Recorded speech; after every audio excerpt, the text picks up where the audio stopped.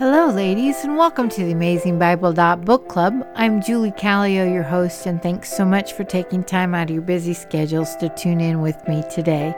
If by chance you want to contact me, you can do that at theab.bc.pc@gmail.com. Today we are looking at Psalms 135 through 145. According to W. Robert Godfrey in his book, Learning to Love the Psalms, he categorizes Psalms 135 through 137 as celebrating in the face of God's enemies, and then Psalm 138 through 145 as celebrating the renewed kingship. As I've said before, Book 5 is full of praise, but we will still see lament and imprecatory in these sections.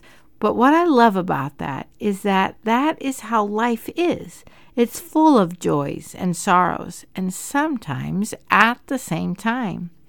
As my dad was dying, which took quite a few years, his dignity was ripped away, and this once strong man was now weak like a child. One minute I'm pleading and crying out to God to please take my dad, please let him die.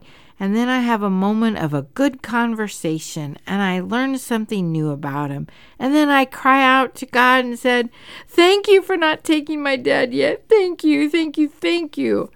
Joy and grief together. As I have said before, like Richard Foster has said, I am a jumbled mass of motives. Well, so are the psalmists, and I bet you probably are too.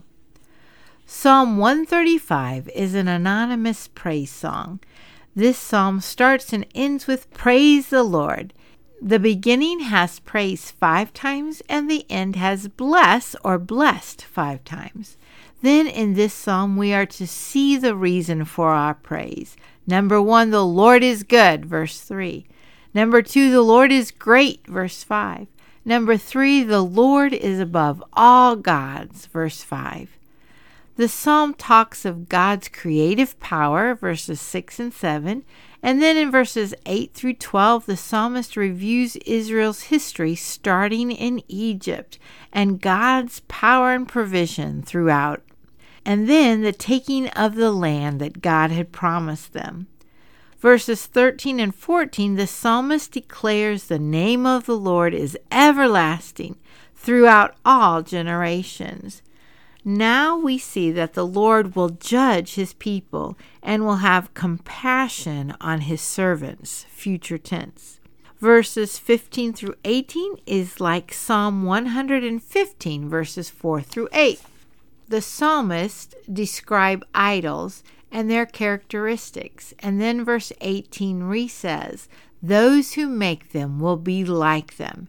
Yes, everyone who trusts in them." In Psalm 115, the writer includes Israel, the house of Aaron, and those who fear the Lord. But in Psalm 135, we have the house of Israel, the house of Aaron, which are the priests, plus the house of Levi, the temple people. Then you who fear the Lord, all those non-Jews that believe in the Lord God. And again, the Lord's plan was always to save people from all nations. And all these people are to bless the Lord. And the psalm ends with, "Blessed be the Lord from Zion who dwells in Jerusalem. Praise the Lord."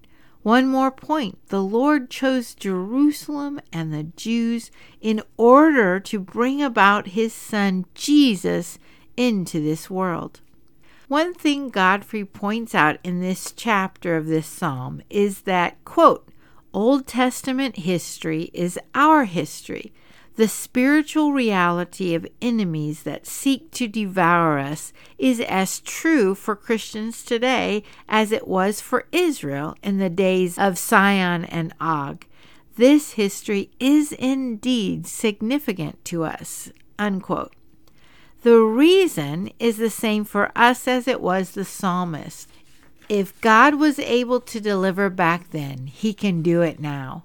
For our God is the same yesterday, today, and forever. That's found in Hebrews chapter 13, verse 8. Praise the Lord. Psalm 136 also shows the history of the nation Israel. But first, the psalmist praises God for his creation, verses 1 through 9. Then 10 through 15 is their history, and then verses 23 through 26 is God in the present, sort of. The psalmist uses the pronoun us, meaning those alive at the reading, and it shows how God was faithful to deliver them. Now, with this psalm, it is antiphonal. It is alternating with the congregation, and they are to say, for his loving kindness, which is his hesed, that is that relational love that's full of mercy. For his loving kindness is everlasting. So, what I want to do, if you are able and willing, I will read the first part of each verse, and then you say, for his loving kindness is everlasting. And I hope that you actually say it out loud, because, ladies, there is power in the spoken word of God.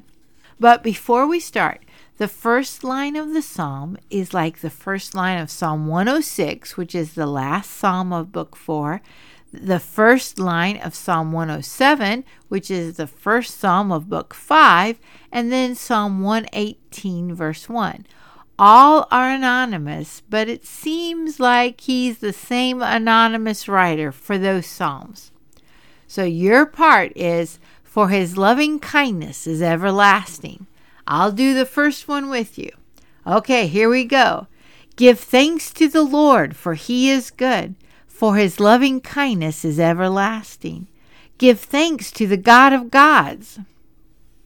Give thanks to the Lord of lords. To him who alone does great wonders. To him who made the heavens with skill. To him who spread out the earth above the waters. To him who made the great lights. The sun to rule the day. The moon and stars to rule by night. To him who smote the Egyptians in their firstborn, and brought Israel out from their midst. With a strong hand and an outstretched arm. To him who divided the Red Sea asunder, and made Israel pass through the midst of it. But he overthrew Pharaoh and his army in the Red Sea. To him who led his people through the wilderness. To him who smote great kings and slew mighty kings. Sihon, king of the Amorites, and Og, king of Bashan, and gave their land as a heritage, even a heritage to Israel his servant, who remembered us in our low estate, and has rescued us from our adversaries, who gives food to all flesh. Give thanks to the God of heaven, for his loving kindness is everlasting. Amen and amen. We have just proclaimed of God's loving kindness and how God has overcome the enemy. And now Psalm 137 is one of the darkest psalms in all of the Bible. And it is written after 586 because the writer is in exile in Babylon. He is enslaved and he is in mourning. He remembers Jerusalem and he cries out. His captors demanded a song. They said, "Sing us one of the songs of Zion," verse 3. Then verse 4, the psalmist asks the question, how can we sing the Lord's song in a foreign land? He prays that he does not forget Jerusalem and that he cries out for the Lord to remember the ones who tore down Jerusalem and to its foundation. And the one who gets you will be blessed. That, by the way, will be Persia. Then verse 9 says, "How blessed will the one be who seizes and dashes your little ones against the rock." Keep in mind, this was what was done to Israel, and the psalmist is crying out for justice. I love that this is here. Why? Because this is a part of humanity, and he is being honest, and God can do something with honesty. And it's when we lie and try to fake it that God will do very little. Dr. Betts said in his Old Testament class, "We are not to forget in the darkness what we know to be true in the light." What do we know to be true in the light? The Lord's loving kindness is everlasting. Reading this psalm, I think of the war in Ukraine and the devastation and the killing of the children, and my natural response is, "God, get the guy who's doing this." The only way that we can love our enemies and pray for those who persecute us, like Jesus says to do, is with the power of the Holy Spirit within us. Corrie ten Boom wrote The Hiding Place. She was born in the Netherlands during the time of World War II and the Nazis. Her family hid Jews, and she was captured. After the war, she was speaking at a church, telling of her experience, and she noticed in the crowd one of her former guards. The natural feelings came upon her, as would all of us. At the end of the service, she stood back at the doors with the pastor, and the guard was coming up, and he was coming closer, and she didn't know what to do. She said, "I put my hand out to shake his." And when she did, God's forgiveness came upon her, and she cried out, "I forgive you, brother, with all of my heart." The story continues. For a long moment, we grasped each other's hands, the former guard and the former prisoner. She says, "I had never known God's love so intensely as I did then." It is because of the Lord's great love for us, that Hesed love, that we can love others and forgive. But it's God who gets the credit, not us. We can only do that because of His work in our lives. Then the publishers, the people who put the Psalms in the order that we have, put after this psalm 8 Psalms of David, the king whom God made his covenant that there will be an eternal kingdom from his line. As a reader, we see and we know that the captivity in Babylon only lasted 70 years. There is an end to the suffering, and victory is coming. Psalm 138 is a psalm of thanksgiving. David will give thanks, sing praises, and bow down. David's assurance in the Lord is based on his word. Ladies, that's why it's so imperative that we read and know God's word. As we know and read it, just like David, God will make us bold with strength in our souls. Verse 3. Then in verse 4, we see that all the kings of the earth will give thanks. When we study the prophets, we will see that King Nebuchadnezzar of Babylon discovered who the God of Israel was, and he does exalt him. Daniel chapter 4, verse 3. The Lord has poured out his wrath on David's enemies. Then David declares in verse 8, "The Lord will accomplish what concerns me. Your loving kindness, O Lord, is everlasting. Do not forsake the works of your hands." This Psalm of Lament, number 137, is in between Psalm 136, which over and over and over again declares the Lord's loving kindness is everlasting. And now King David does the same in Psalm 138.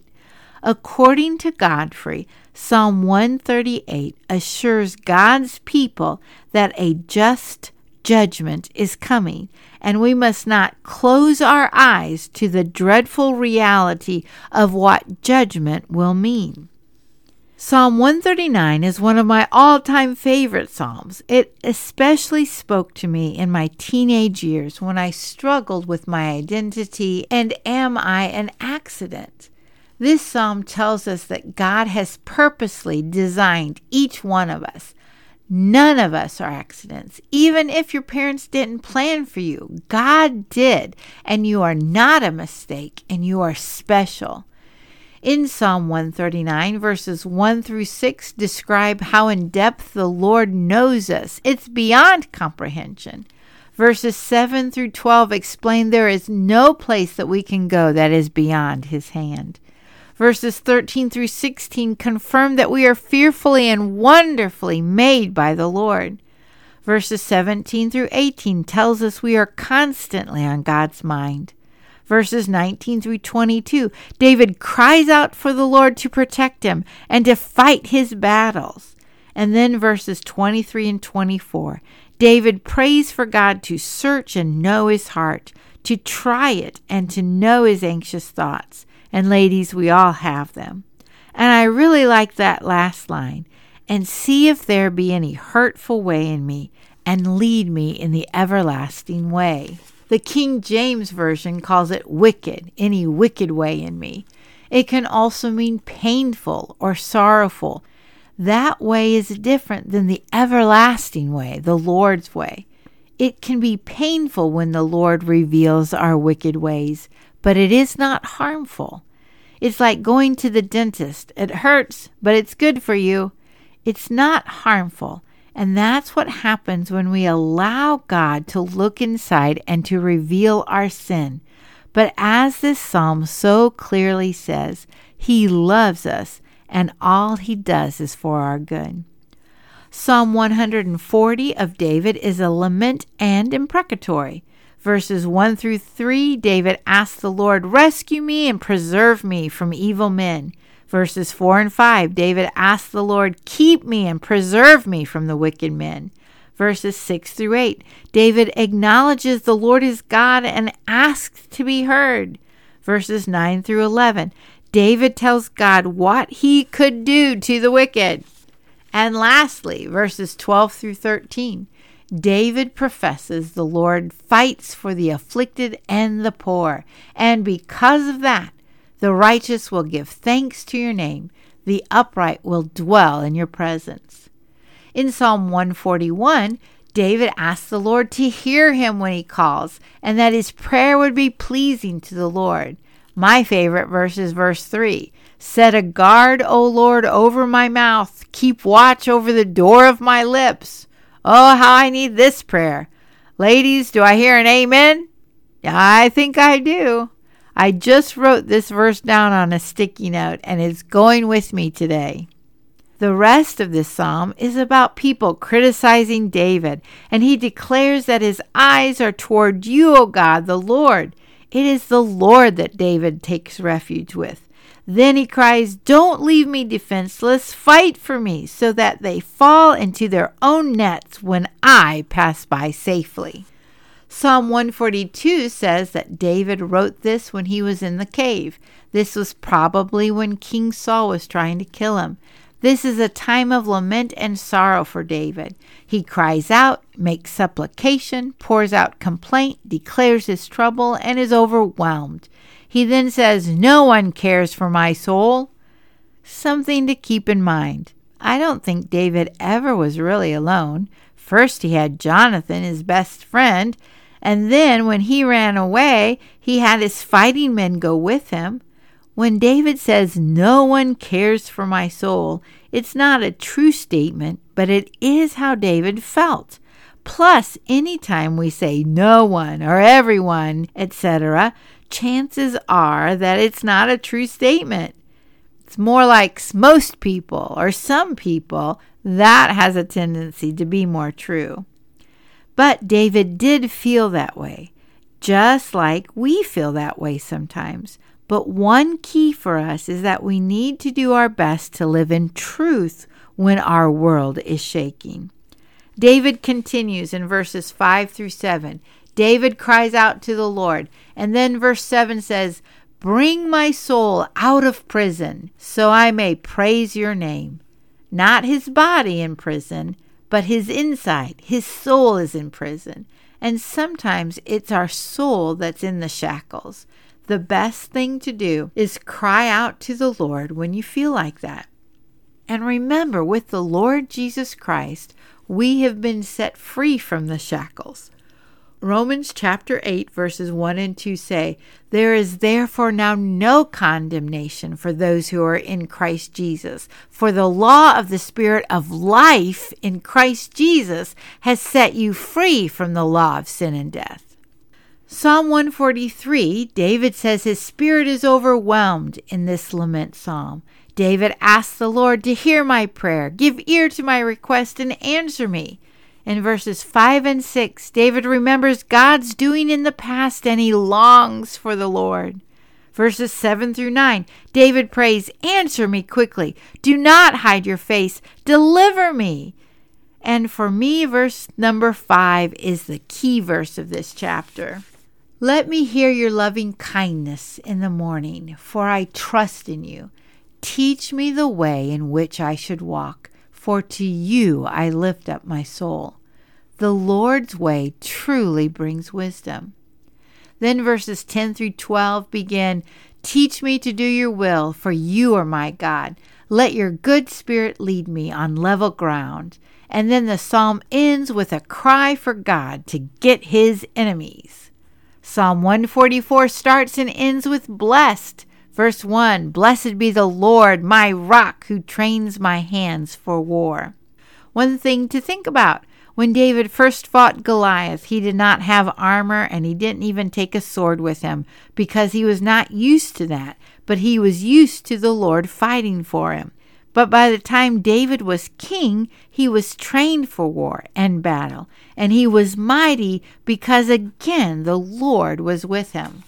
David describes the Lord as my rock, my loving kindness, my fortress, my stronghold, my deliverer, my shield, and my refuge. Then David, in verses 3 and 4, recognized life as a mere breath, a passing shadow. So David calls God to action. "Bow your heavens, come down, touch the mountain, make them smoke, flash lightning and scatter it, send your arrows and confuse the enemy. Stretch forth your hand, rescue me, deliver me." Verse 7b and verse 8 are the same as verse 11. "Rescue me and deliver me out of the hands of the alien, whose mouth speaks deceit, and whose right hand is a right hand of falsehood." Also, in verses 9 through 11, we see David the king singing a new song, because the Lord gives salvation to kings, and because he rescued David his servant from the evil sword. The psalm ends with verses 12 through 15. We see the Lord's blessing on his sons, daughters, storehouses, flocks, cattle, and peace in the streets. Then how blessed are the people who are so situated. How blessed are the people whose God is the Lord. Our last Psalm of David, number 145, is an acrostic with one letter left out, Nun. That's why there are only 21 verses. It is mainly a psalm of praise. Verses 1 through 7 are praises to the Lord by David, by one generation to another, and by the men. In verses 8 through 13, David mentions different attributes of God. The Lord is gracious, merciful, slow to anger, great in loving kindness, good to all, and mercies are over all. And then God's word speaks thanksgiving, blessing, glory, and power. And the Lord's kingdom is everlasting, and the Lord's dominion endures throughout all generations. Verses 14 through 16, the Lord sustains, raises the lowly, provides, and satisfies. And then the last group, verses 17 through 21, the Lord is righteous, kind, and near to those who call on him in truth. He will fulfill and hear. The Lord keeps all who love him, but all the wicked he will destroy. David says, "My mouth will speak the praise of the Lord, and all flesh will bless his holy name forever and ever." So, ladies, do you hear God's voice speaking to you today? If so, please don't harden your hearts like the wicked for whom judgment is coming. Instead, Let's be women who call on Him in truth, who love Him, and who pray and obey. Until next time, and thank you so much for listening.